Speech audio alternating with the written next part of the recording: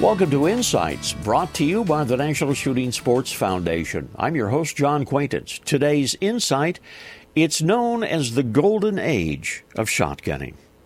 You know, if you hunted upland game from between, say, about 1875 and about 1914 in the United States, you were indeed in the midst of and experiencing what is called the golden age of shotgunning. Upland birds and waterfowl were plentiful almost everywhere.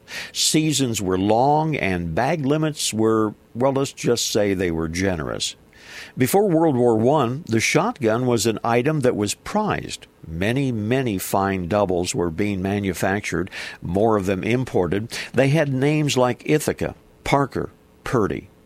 Chances are they had Damascus barrels, and the chances are that those barrels were at least 30 inches long. That prized double might have been a 10-gauge if it was an early one, or a 12-gauge if it was built at the turn of the century. Either way, they were prized possessions, and they were used by hunters who loved the sport and the shotguns. This reminder, join us on the web at nssf.org. There you're going to find lots of information about the shooting sports. This is John Quaintance.